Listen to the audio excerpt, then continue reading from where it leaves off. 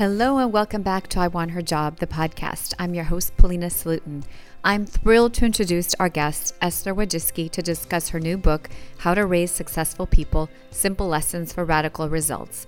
There's no doubt the book will be a bestseller since Esther has had such tremendous success as a mother and teacher.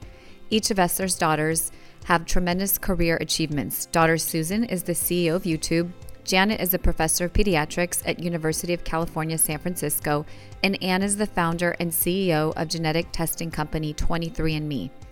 Esther, known as Woj by her students, has been at the center of Silicon Valley for her entire career as an influential teacher and as a dedicated community member. With Google famously beginning in daughter Susan's garage, Esther has truly been surrounded by the tech revolution. Hundreds of Esther's students still keep in touch with her, and as her daughters say in the book's foreword, they often meet former students who say, your mom really changed my life. She believed in me. In this conversation, Esther shares her philosophy for raising independent, kind, and community-oriented children and why Esther believes that kindness, finding ways to help others, and the quality of our relationships are at the forefront of a happy life.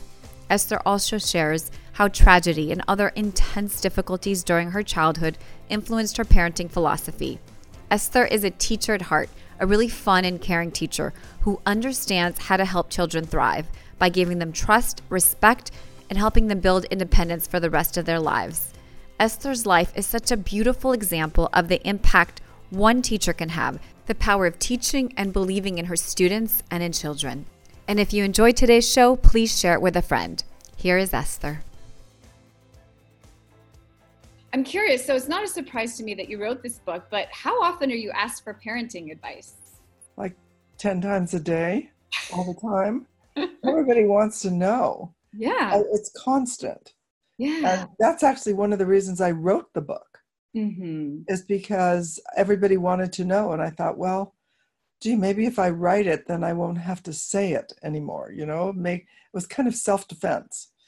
Like, I'll write it all down, then they can have a book, and then they can follow the manual, and then, I can go about my, daily life. As you were writing it, did you come up, did things surprise you? I mean, it's probably that you've been giving out this advice, but now that you had to structure it into a book and really think about your kind of philosophy and how you've done it, did you come up with something that you hadn't thought of before?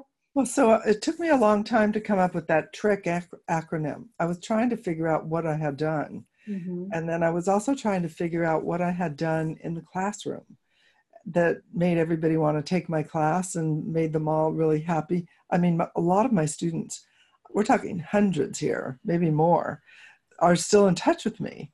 And so why are you still in touch with the teacher? Clearly, I did something that really impacted their life. And so what did I do? And I was trying to figure it out. So that's how I came up with this whole TRIC thing. And I did it first for a talk I gave at a TEDx conference in Boston. And it sort of resonated with people, but it was, I had just done it for the talk. And then I wrote a first book in 2015, and I made it into a chapter about TRIC and how it was important. And then when I realized how important it really was, I literally wrote this book, and the whole book is organized around TRIC. That's the first part is trust, and then respect, independence, collaboration, and kindness. There's no chapters in the book. It's all around that acronym. Can we start with your early influences? So you describe in your book, you had some really devastating things that happened and difficulties, losing your younger brother. You mentioned financial difficulties. Can you tell us some of the ways that your upbringing and the sorrow of those events influenced your future and the kind of parent you became? Well, so that tragic event that happened when I was 10 really had a huge impact on me. Of course, I didn't realize it at the time. You're a child, so you don't know, and you don't say to yourself, oh, I'm going to do this now, or I'm going to do that now. But what it did is that, the death of my brother, do you want me to explain what happened? Yeah. So he was 16 to 18 months old. I can't remember exactly. And he was in the kitchen playing on the floor with with a bunch of stuff, and he came across a bottle of aspirin, and it was prior to the time that Bayer had these safety aspirin covers, because now they've got these covers that you can't open, child safety. Anyway, he opened it, and then he ate all the aspirin, or a lot of it. And my mother, being an immigrant, she didn't know quite what to do, and she'd never had this experience, and she did not believe in herself. That's the number one thing I realized in reflecting on this. So she called the doctor to find out what she should do, and the doctor must have been busy, like most pediatricians, and he didn't listen carefully. And so that's the only answer I can think about, because otherwise he never would have said what he said was, put him to bed and see how he is in a few hours. Well, of course, you don't put a kid to bed if they've ingested a poison. You actually take action right away. But, being not confident of herself, and as I said, I think it's the mentality of coming to America, and you're like, oh, everything's so much better here, and people know so much more here. And, so she just followed what he said. And he became violently ill. And then we took him to have a stomach pump at a county hospital, but he was still very ill, and they wouldn't keep him. So we went from hospital to hospital trying to get him accepted, but they didn't have any proof of payment because we were so poor. So he died in the fourth hospital that they finally had accepted him, but it was too late.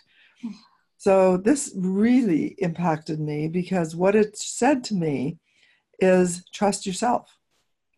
Don't believe what people tell you, no matter how long their title is, no matter what they claim is true. You have to verify and believe in it yourself. Think for yourself. So, so that's what I did. And, I became a regular user of the library.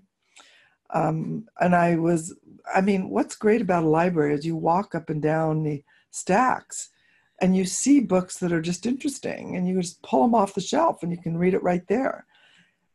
We miss that now, because a lot of people don't go to the library. They just go online.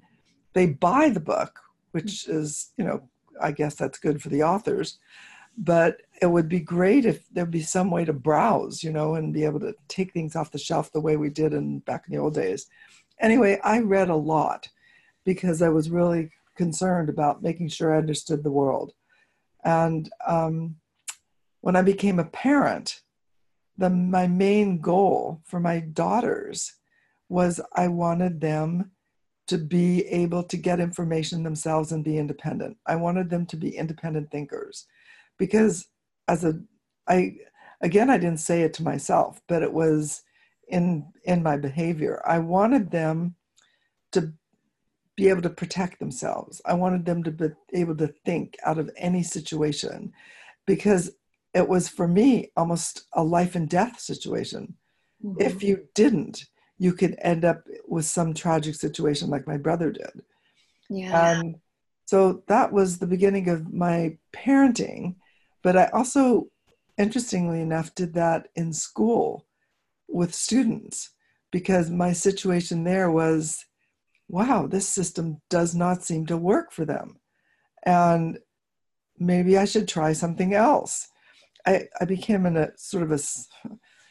evaluator. It was an experiment for me. What was the most effective way for students to learn? And how fast could you learn something? That was what I was really interested in finding out. And my daughters were my guinea pigs. Like, how quickly could you learn something? And I wasn't talking about learning the alphabet or colors or anything. It was just like, street smart. How old did you have to be to learn to swim? Because we had a swimming pool in the backyard. And I was like, don't want to have any of those bad situations happening in my house. So at what age can you teach a child to swim? Well, most people said 5. And then I bought myself a book, also said 5. The name of the book was How to Teach Your Child to Swim. By the way, I still have it. And I was like, well, maybe they don't know. Maybe there's other things that you can do to teach your child to swim earlier. And I just tried all these techniques out. And it turns out you can teach a child to swim when they're 12 months old. And that's what they did. They learned how to swim really early. And then I felt safe. They could swim not from one side of the pool to the other, but one end of the pool to the other. So if they fell in, they could swim. And that's all I wanted them to be able to do. So then it continued to other things. I was in the business of trying to help them be independent. So when you are trying that with your children, then you give them a lot of opportunities that you might not otherwise.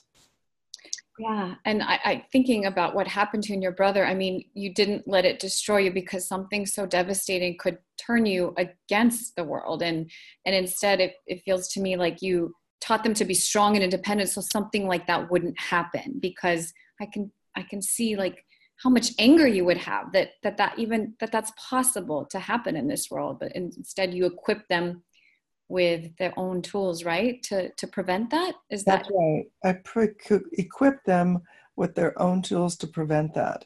And actually, that's what I am doing in the classroom with journalism, because I see journalism, or the skills a journalist has, as the most important skills that you need for life, not just to be a journalist, because you're collecting information from multiple sources. Then in all that information, you have to figure out what's most important, because you can't write it all down. Mm-hmm. And then you have to communicate it in a way that other people can understand it. And so that's one of the reasons that I am so passionate about all kids need to have media literacy skills, because that's what we're doing as human beings, as adults. We're collecting information, but then what happens is we don't have that skill of figuring out what's most important and analyzing it. And we should, and all kids should be able to do that. They shouldn't just memorize. And the school system encourages memorization. The teacher lectures, gives you a book, read the book, and then you have to tell them exactly what it is that, the teacher said or the book said. As a matter of fact, we have a whole industry called Cliff Notes. Cliff Notes. You read the Cliff Notes, because then you know what it is that the teacher wants you to know after having read the book. Of course, nobody reads the book now. They read the Cliff Notes. So that's, and actually books have a lot of messages, not just the ones from the Cliff Notes. Anyway, so that's just my thought process and why I teach the way I do. And what's interesting to me, and probably another reason why your students love you so much and you've been such a great parent, so you're also optimistic and joyful. So I'm curious, given the difficulties in your childhood, where do you think that joyfulness and optimism comes from? Was it still there in your early family, or where do you think it comes from? That's a good question. Where does it come from? I've always had this incredible sense of play. Mm-hmm. And it certainly wasn't from my father. And my mother was pretty straight arrow also. She was a wonderful person, very loving and caring, your typical Jewish mother. Mm-hmm. But I think the sense of play came because I've always had a sense of humor. Mm-hmm. I've always seen the funny things that happen in life. And I think the sense of play grew from that, because there were a lot of really bad things that happened to me growing up. And my theory was I could cry about it or I could laugh about it. Mm-hmm. And I decided I preferred laughing about it. And so that just continued through my teenage years and, through college. And because I had a lot of struggles. Mm-hmm. You probably could relate to this. In an Orthodox Jewish family, the role of a woman is as the mother, the housekeeper, the mother of future generations. And so my parents did not see a role for me in going to college. Mm-hmm. They wanted me to get married at the age of 18, graduate from high school and get married. And they had like candidates out there, pre-selected, right? Mm-hmm. I was like, oh, nope, it's not going to be for me. Mm-hmm. But they pretty much disowned me financially Wow. because I would not follow their instructions. And, I had to just do it on my own. But, I could be bitter, which a lot of people are. But I also realized early on, and I don't know where I got that. I think I read a lot of philosophy and psychology when I was in the library reading. And I realized that anger hurts the person who carries the anger. And I decided that I believed it and I didn't want to carry the anger. So even though they did all that stuff to me, I did not carry the anger. I just went along and I said, well, here's another path and I have to tackle that path. Yeah. And I, because I went off to Berkeley and I had no money and I had to somehow manage to survive. It was tough, but I did it. Yeah, and I mean, when I think of a life fulfilled, your life, I mean, as a mother, as a teacher, a community member, it's a life fulfilled. It's extraordinary what you've accomplished. And I'm curious, your daughters didn't have the same struggles, yet they've grown up to be so kind, compassionate, and hungry to improve society, make things better. How do you think they got to be so hungry and ambitious? I think people learn through stories. That's why I wrote the book around stories. And I'm hoping people will learn from the stories. And I think what I did as a mother, first of all, I know that I read a lot of stories from the library because we had a routine. Every Saturday we went to the library. We got new books. But I also told them lots of stories about growing up. I tried to make them not traumatic. And I also told them lots of stories from my mother growing up in Siberia. And I think the storytelling and my passions and also what I was doing in life, what I was modeling for them, I think had a really strong impact on them.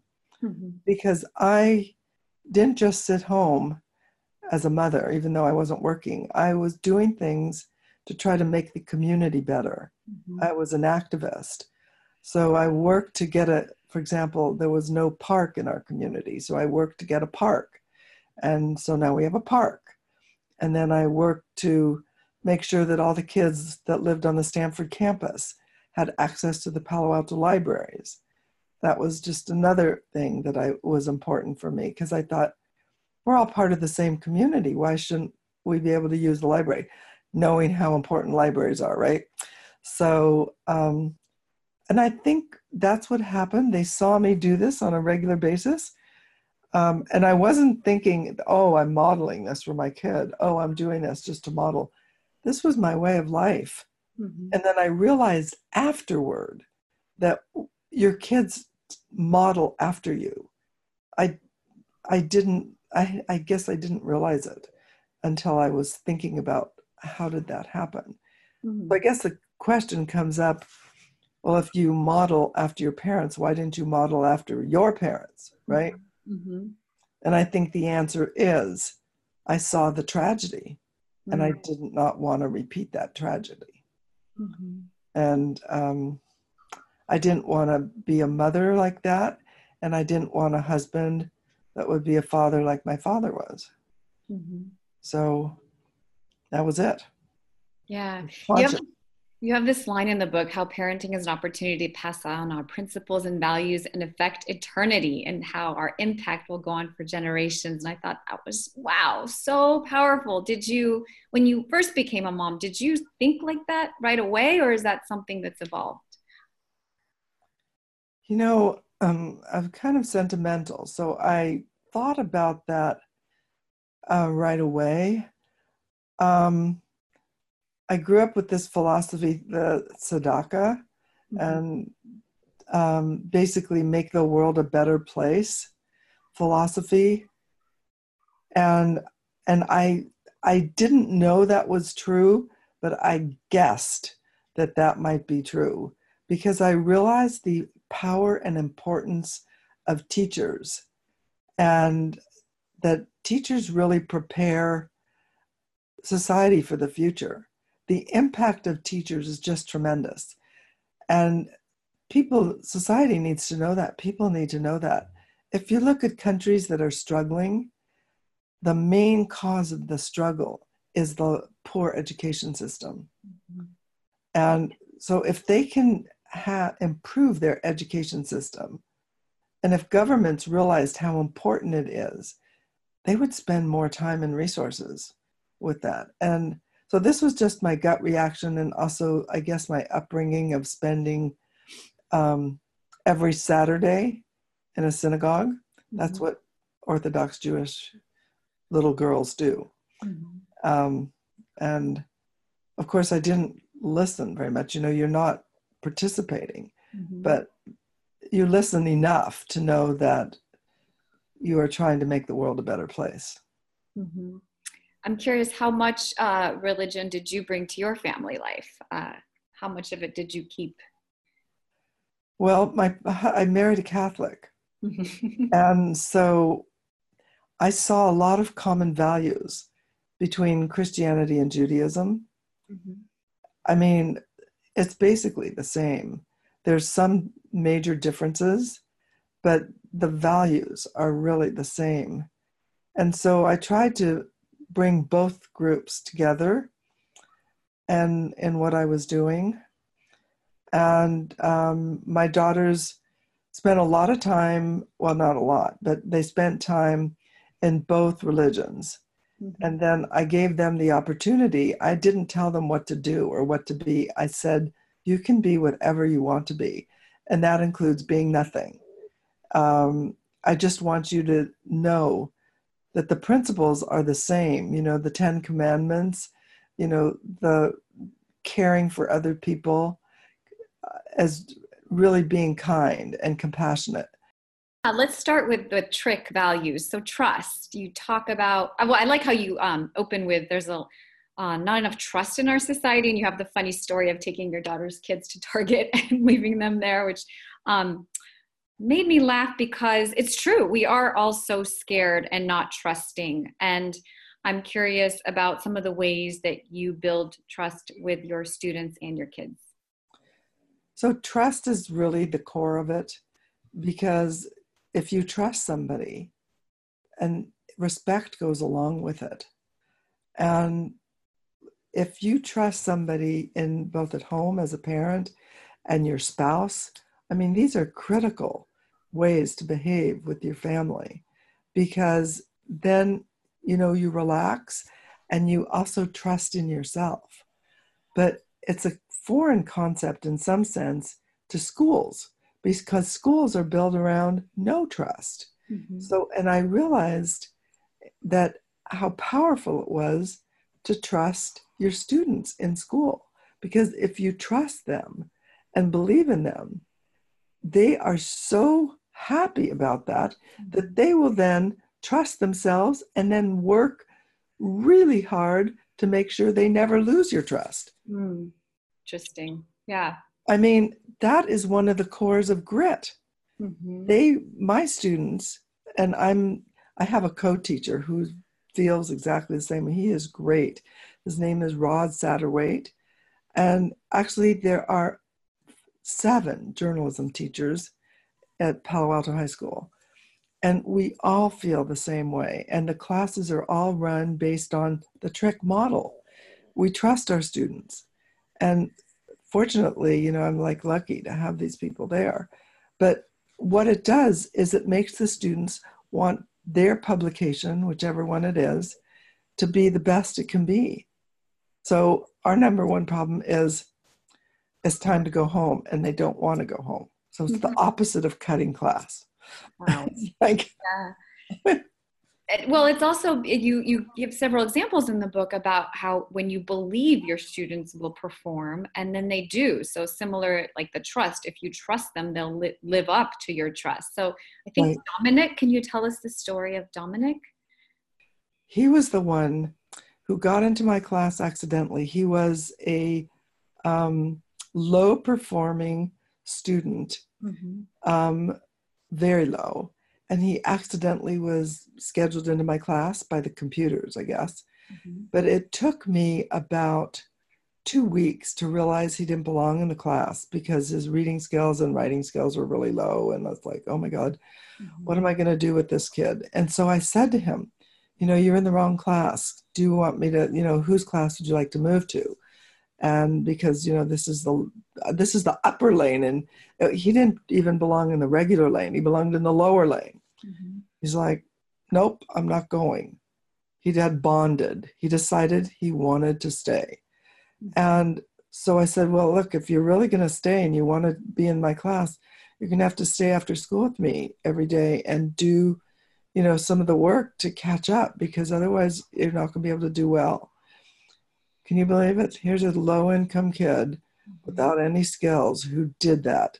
And not for just a month, the entire year. And at the end of the year, he was caught up. And not only that, he joined the journalism program where he became a writer. And today he graduated, he got a full scholarship in New York. Oh my God. And today he's an executive in New York. Wow. Well, amazing. Like, this is an example of what an incredible teacher you are. And you believed in him, and someone believed in him, and he lived up to it. Right. Amazing. But that's what teachers can do for students, because when you believe in them, they believe in themselves, and they want to please you. They want you to believe in them. So they work like crazy, just like that kid worked. I mean, not every day. Can you imagine? It was a boy every day after school. You know, how exciting it is to stay with the teacher that he did. Yeah. So let's talk about, also, you really excelled at making your daughters fearless. And I'm curious, what things do you worry about, and how do you deal with your worries? Because as I was reading that, I was wondering if you ever worry. Well, of course, you know, I do worry, but what I try to do is, like I say, that my number one defense is I've taught them to think independently. So you don't worry as much as you would if you hadn't done that. That's why I think these helicopter parents, they worry a lot because they haven't prepared their kid for the road. They're out there preparing the road for the kid. So when the child goes out in the real world, they're frantic because they know that child doesn't have any of the skills they need, because their parent has been there doing it for them. Yeah. So that's why I would think you need to step back and give them some control. It's hard to step back all at once. It's not like you all of a sudden going to let them jump into the pool if they don't know how to swim. But you can do little things to step back, especially when they're small. And if you're if they're teenagers already, teenagers have their number one attribute is this fierce desire for independence. And that's why there's all this battling, because the kid wants to be independent, the parent no. So I suggest letting them be independent, to have a discussion with them, talk to them. The lines of communication break down in teenage years.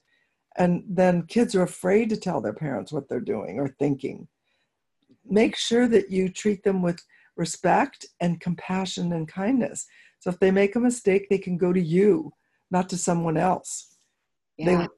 You want them to go to you. And my daughter Susan said in a recent interview, I thought was interesting. She said she was never afraid to tell me what she was doing or thinking. I think that is really interesting. And I think most teenagers can't say that about their parents. And it's because those parents are going to be really upset and going to punish the child. And so if there's a lot of punishment and no compassion, well, of course you're going to hide. And you started really young. So I'm thinking, if you start this young, like I have an 8-year-old, I read your book and I told her, okay, at your friend's house, I'm going to trust you to do the right thing. So the sooner you start setting that expectation of trust, right? I would think it becomes easier, hopefully, when they're teenagers. It becomes easier when they're teenagers. Mm-hmm. Yes. I mean, because then you know when there's a two-way street, you know when they're telling you the truth. Mm-hmm. You know, I mean, there's a few times that my kids lied to me. I put them in the book. You know, one of them is the party. Yeah. Okay, they did that part. It's my fault. You know, you never leave an empty house with teenagers because it's just too big of a Tempting. Yeah. yeah, it's too hard. You know, later on they told me what they did. And they did clean up. I mean, the house was never so clean. They're still extremely responsible. Well, and then you talk about how, Janet was working in Johannesburg when the crime rate was really high there, and Anne traveling for months to Siberia to visit her grandmother's home, which in itself I think is amazing that she did that. But just these things that I feel would drive me nuts with worry. So, and you were worried. So what did you do while you were worried during those times? Well, I said to myself, because you have to talk to yourself, that I have given them all the skills that they need to make intelligent choices. And I just hope and pray that that's what they're going to do. Mm. And that's what you have to do. It's hard. If you're, just imagine, if your child wants to be a professional skier or a competitive skier, you know how hard it is to watch them when they go up on a very steep hill and then they're coming down but you don't learn any of those skills. You don't learn how to be an Olympic skier or swimmer or any of those sports by protecting them and holding on to them and making them into fearful. And so it was hard because especially, I think there's a story in there about God, I hadn't heard from Anne for there was no phones, right? Mm-hmm. And it was a month or longer, maybe 2. And I was like, God, where is she? Mm-hmm. So, it's easier today, let's just say, for parents, much easier because we all have phones, so they can check in. But even with phones, parents tend to be much more restrictive and controlling. Mm-hmm. And it's because I think we all perceive the world as a more dangerous place. And perhaps the reason we do is because we have so much social media and they never report, the grass is growing nicely. Yeah. They report all terrible things that happen. And then frequently they exaggerate. And so we're like, oh my God, this is such a dangerous place. I have to protect my child. They're never going to make it unless I do. So I don't think the world is as dangerous as they think. Steven Pinker wrote a book about that. Mm-hmm. There's a lot of statistics out there. Mm-hmm. But it's going to take a lot. Maybe you should just trust your kid a little, to get started, because I know it's hard for parents. And I don't want to make parents be more apprehensive than they already are. Just like little bits, just like that idea of sending them to Target by themselves. Oh my God. Target is not exactly dangerous, I've been in a lot of Targets and I can tell you they're well run. Oh my gosh. Yeah. Little baby steps. Little baby steps. Yeah. And you talk about how sports are really important to the development of kids. Can you tell us some of the ways sports you think influenced your daughters? So sports teach you first teamwork. They also teach you grit because you compete at your best because you're part of a team. They also teach you how to lose because no one wins all the time. Mm-hmm. So those are really important skills. And they also teach you how to communicate. So you have to talk to the other people on your team. And you have to talk to the coach. And you have to tell other people, what are your plans? How are we going to try to win this game? I think all kids should be involved in sports. Mm-hmm. And there is no substitute. And in the big cities where kids don't do sports, or they think they're just doing an individual sport, they're playing tennis. Oh no, that's not enough. You have to do a team sport. Mm-hmm. If you're going to do tennis, be on the tennis team, right? You're going to do track, be on the track team. Swimming is individual, but be on a swim team. You learn so much. from being on a team. It's fun. It keeps you from getting fat. It teaches you how to exercise for life. I mean, I don't see any downside. It's great. And then you love watching sports on TV. Oh, it's great. Yeah.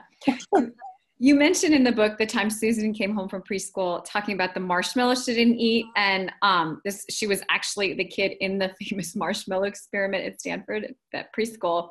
Right. And that really made me laugh. Like, I mean, it's crazy. You've been in the center of Silicon Valley, like, you know, Google, Steve Jobs bringing computers to your classroom. Do you ever just think how amazing it is that you were just in the center of all of it? You know, every now and then I do stop and think, my God, how did this happen? Mm-hmm. That I was in the center of all of this stuff. Because, and actually, even before I came to Silicon Valley, I was at Berkeley, mm-hmm. in the center of that student revolution at Berkeley in the 60s.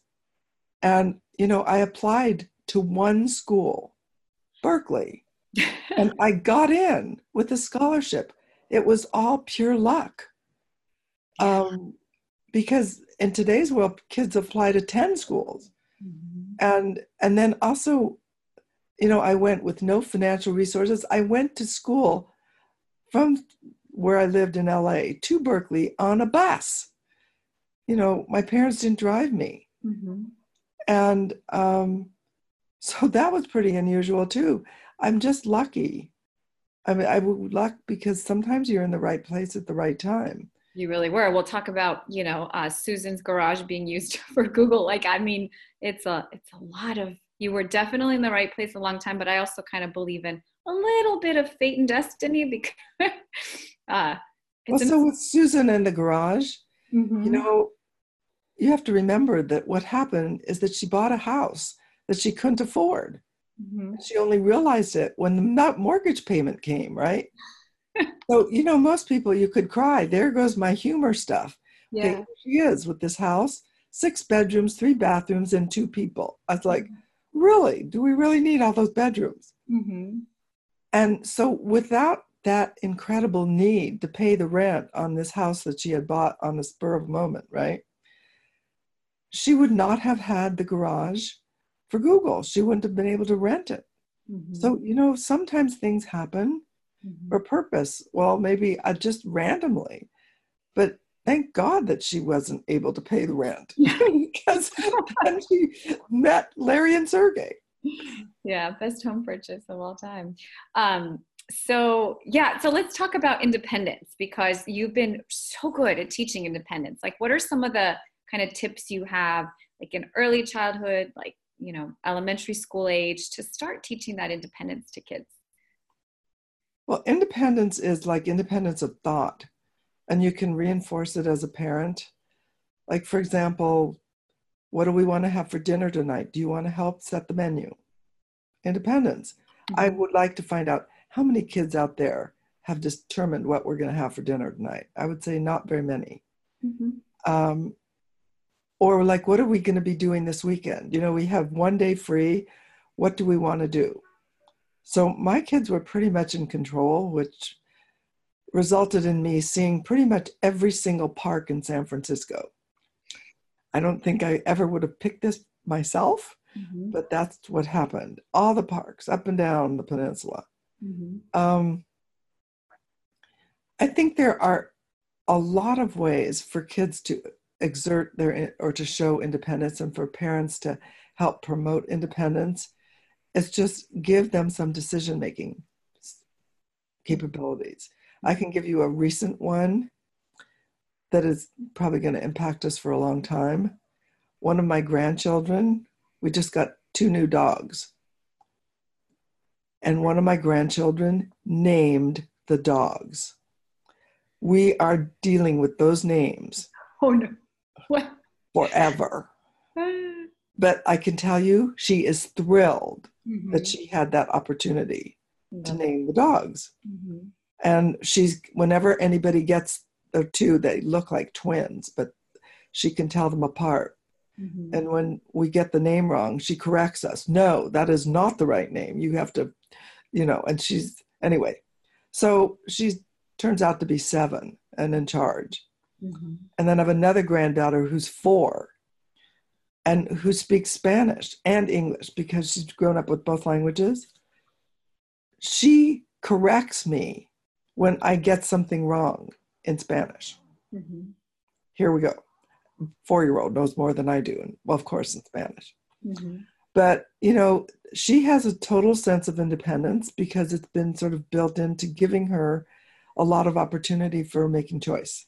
Got it. So just giving them the opportunity to make the decisions and choices in daily life, and even like on vacations or where to go on the weekend, what to have for dinner. Sounds Right. like that. Shopping, go shopping with, what should we have for dinner this week? It's fun to shop. And, You're definitely a teacher at heart, because you said you even used every shopping trip as an experience, which inspired me, right? Have them make a list and pick out what they need. I think I am. I'm a teacher at heart. And sometimes it's great, but it also has its drawbacks, because I remember just recently on the weekend, I was rounding up all these grandkids. There are a lot of them, 9. Mm-hmm. And my daughter's like, Mom, you don't have to use your teacher voice now. I was like, I have to call them. They're all over the place. Oh my God. Well, speaking of teaching, so you talked about when you started, you had these certain guidelines that, kids should pay attention, and certain number, you had to critique 150 papers. And instead of getting jaded or saying, you don't want to do it, giving up, being depressed about it, you changed it and you decided to let the students teach themselves, which I thought was amazing, and such a indication of your personality. Like you don't listen to authority, you listen to what works. So I'm curious how your teaching style has evolved over the years. But I think that is true, what you said. If it doesn't work, and if the system doesn't support what I'm doing, I look for a path that makes it work. I look for some ways to change it within the system somehow that makes it still possible to happen, which is what I did with my teaching. And also, the reason the program is so effective is because I took feedback on a regular basis from my students about what could be better about this class. And I did it every quarter, every semester. And back in the days when you wrote it out, so I would just print a little paper and have them write what they thought was good or bad about it. And I incorporated their suggestions.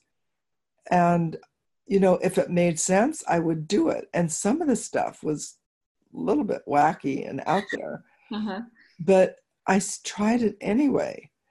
And, I can say it's been remarkable.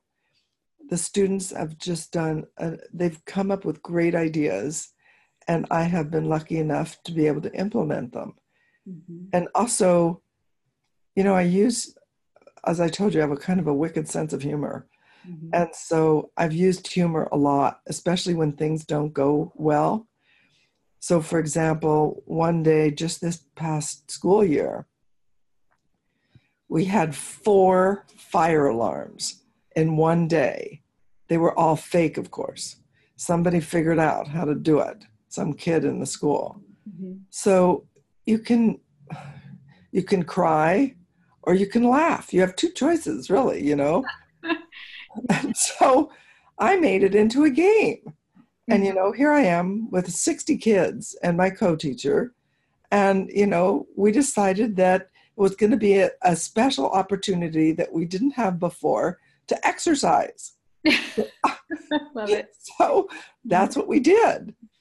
And, but I mean, there's a lot of stuff that happens in life that you don't plan. And so one of the things I say in the book is, you can't plan for all the things that are going to happen, but what you can do and control is your reaction to those things that happen. Yeah.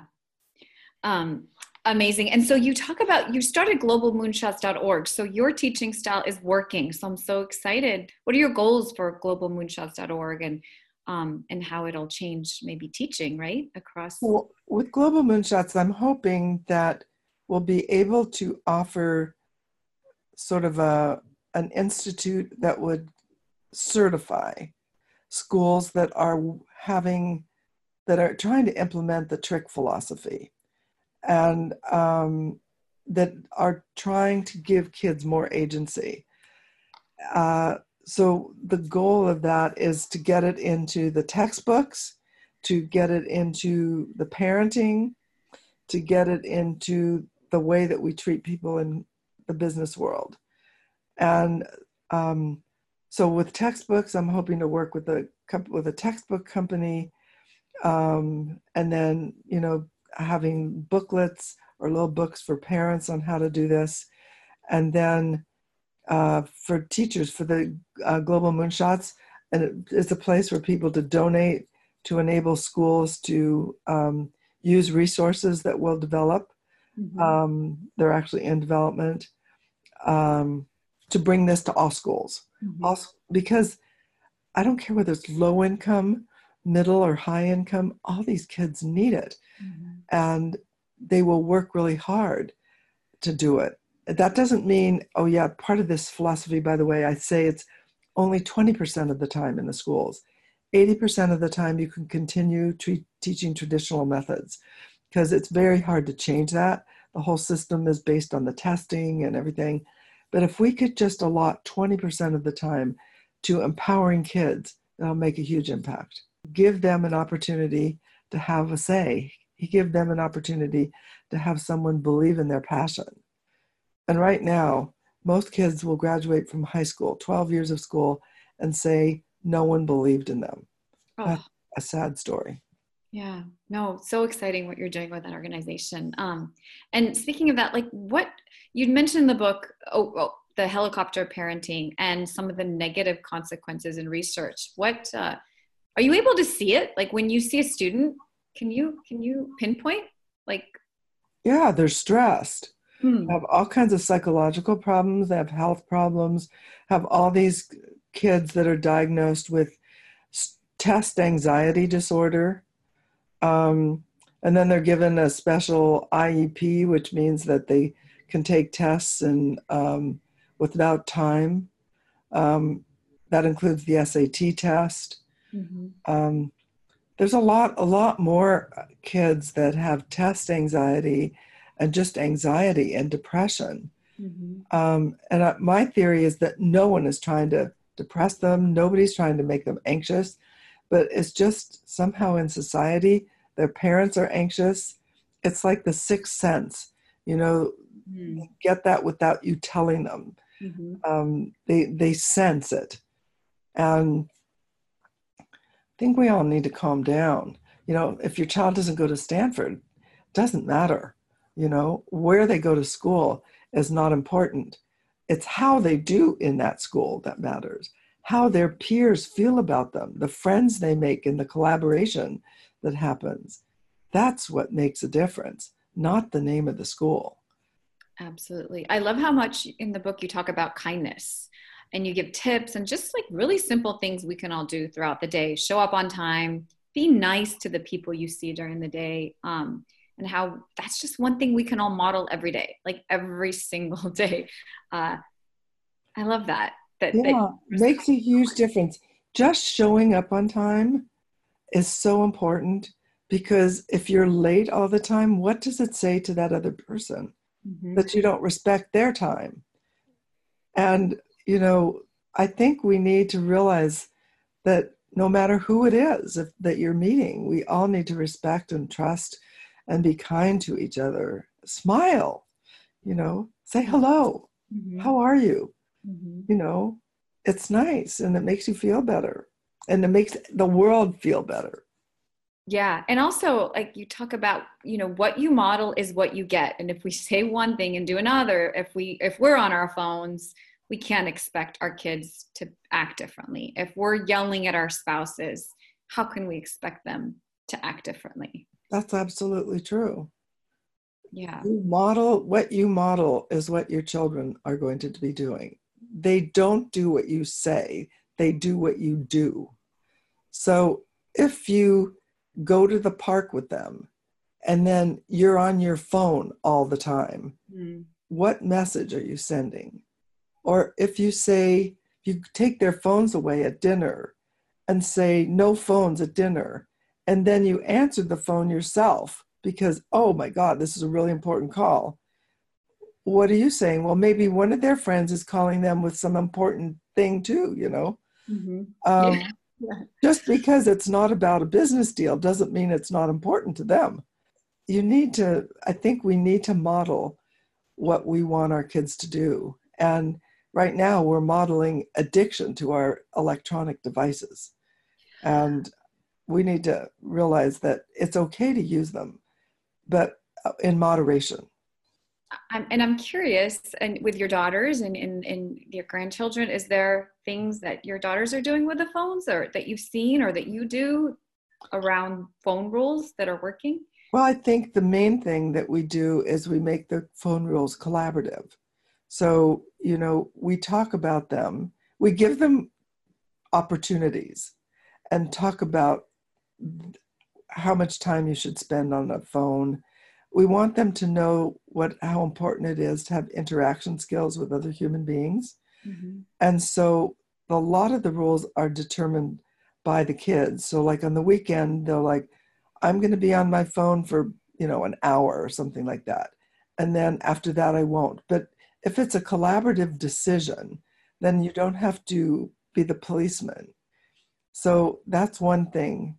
The other thing is we have no phones at tables at all, no phones. And if you're going to take a hike, no phones. If you're going out to play a ball game, no phones. Mm-hmm. One of the problems that I heard about that I think needs to be corrected is kids in elementary school take their phone to school with them. And then when they go out for recess, they go on their phone. Mm-hmm. That is really a bad idea. Mm-hmm. The phone stays in the class. If for some reason you're bringing your phone with you, it stays in the class. And the main reason you have it is to do research. And the teacher should be teaching you how to get information or learn, if you're studying the Civil War, how do you get information about the Civil War? How do you search intelligently? Or maybe you shouldn't use it at all. Maybe you should use a computer or a tablet or whatever. But no, I would not suggest phones at recess. That runs against the rules for recess. Phones. So you talk about your debate with Amy Chua, the Tiger Mom, on how, and one of the things she says in the debate was she never worried about kindness or happiness. She just wanted her kids to be number one. That's right. She said that. Yeah, and that's so crazy to me. I'm wondering if you're seeing more of that in the schools and where the community you're in. Well, I was seeing more of that, a lot of it, where people just wanted their kids to be number one. And they were doing things like, oh my God, you got an A minus? Oh, who got the A? Yeah. I was like, what? Mm-hmm. But, the pressure on the kids and the competition, it was just crazy. And it was a big battle here in Palo Alto about weighted grades. Do we want to allow kids to weight the grades? And some people said no. A lot of people said no because they didn't want more competition. People said yes because they said everybody else is weighting the grades. And if they're weighting the grades, then our kids are at a disadvantage. Anyway, the community decided to weight the grades. And that means that, you can earn a grade point average of 4.5, even 4.6. Mm. You're taking all these honors classes. The pressure is like intense. But I've seen situations just recently of students with 4.5 grade point average, perfect SAT scores, perfect everything, who did not get into the school of their choice. So, I'm telling you, the pressure is on, and the parents are the ones who are the most upset. I think the kids they reflect the anxiety and the fear and the upset of the parents. But I think we all need to relax, because if you look at the leaders of the Fortune 500 companies and say, oh, where'd you go to college? the majority of them did not go to Ivy League schools. So we just need to keep that in perspective. Your child is going to be fantastic no matter what, as long as you trust them and believe in them and give them some independence, collaborate with them and treat them with kindness. And that is the method and then the madness and the philosophy behind my trick. Yeah. And so I'm curious with your daughters, I mean, they're great students, passionate about what they studied. What were some of the rules that you used, or were there rules, or how did they end up, they just naturally enjoyed studying? Well, as I mentioned, remember I told you every Saturday we went to the library? And we had this laundry basket that I bought. It was quite expensive at that time. It was a wicker laundry basket. And we would fill it up with books. And then we bring down, and when you were done with your book, you put it back in the laundry basket so I didn't have to look around the house for all those books. And every Saturday we went and returned the ones we had that week and we got the new ones. So what I had instilled in them is how fun it is to learn. So when they went to school, they thought it was really fun to learn. And then they kept it up. As a matter of fact, they were really excited to do workbooks. They thought that was fun. I was like, oh, okay, great. I'll buy you another one. And for them, it was sort of gamification. And like, if they can fill out all the blanks, they can do all this stuff. So Janet, who loved math, she just whizzed through all the workbooks. First, second, she was just like way ahead in math. She just loved workbooks. Like, okay, that sounds like a good thing, not hurting anybody. So I think that's what happened. And then what these habits you start early in life, they continue. Because I realized even back then, I was already a teacher. I realized that as a parent of teenagers, my influence was very limited. They were already going on a path to doing what they wanted to do. So parents need to take the opportunity when they're small to instill these habits that they want them to carry on later on. Don't train them to do something when they're little and then say, when they get older, they'll change that. Bad idea. Don't start bad habits and then expect them to change them, because they won't. And because you're teaching them how to do those things. And if you look at this, the friend of mine is writing a book. It'll come out next fall, I think. A.J. Fogg, F-O-G-G at Stanford. And he's writing a book about habits. And he says that what you should do is change habits in tiny steps, little steps, one little step after another after another. I didn't know about his book, but I'm really happy it's coming out because he's reinforcing what I said. But that's why I say to parents, if you start these habits when they're little, they're going to want to keep those up. And you might want to change them. Really, really such great advice. I have so much respect for you. Thank you so much for your time and everything you've shared on this call. Oh, you're welcome. It's been a pleasure, and it's great to meet you. You too. And I'm happy that we both come from the same part of the world. Yeah, thank you. Super excited to share so much good stuff here. And I love how we ended, like start those habits early. Yes. Don't wait, because it's so easy to procrastinate, so easy to pick up after them and right. not do the hard stuff. That's right. Thanks again.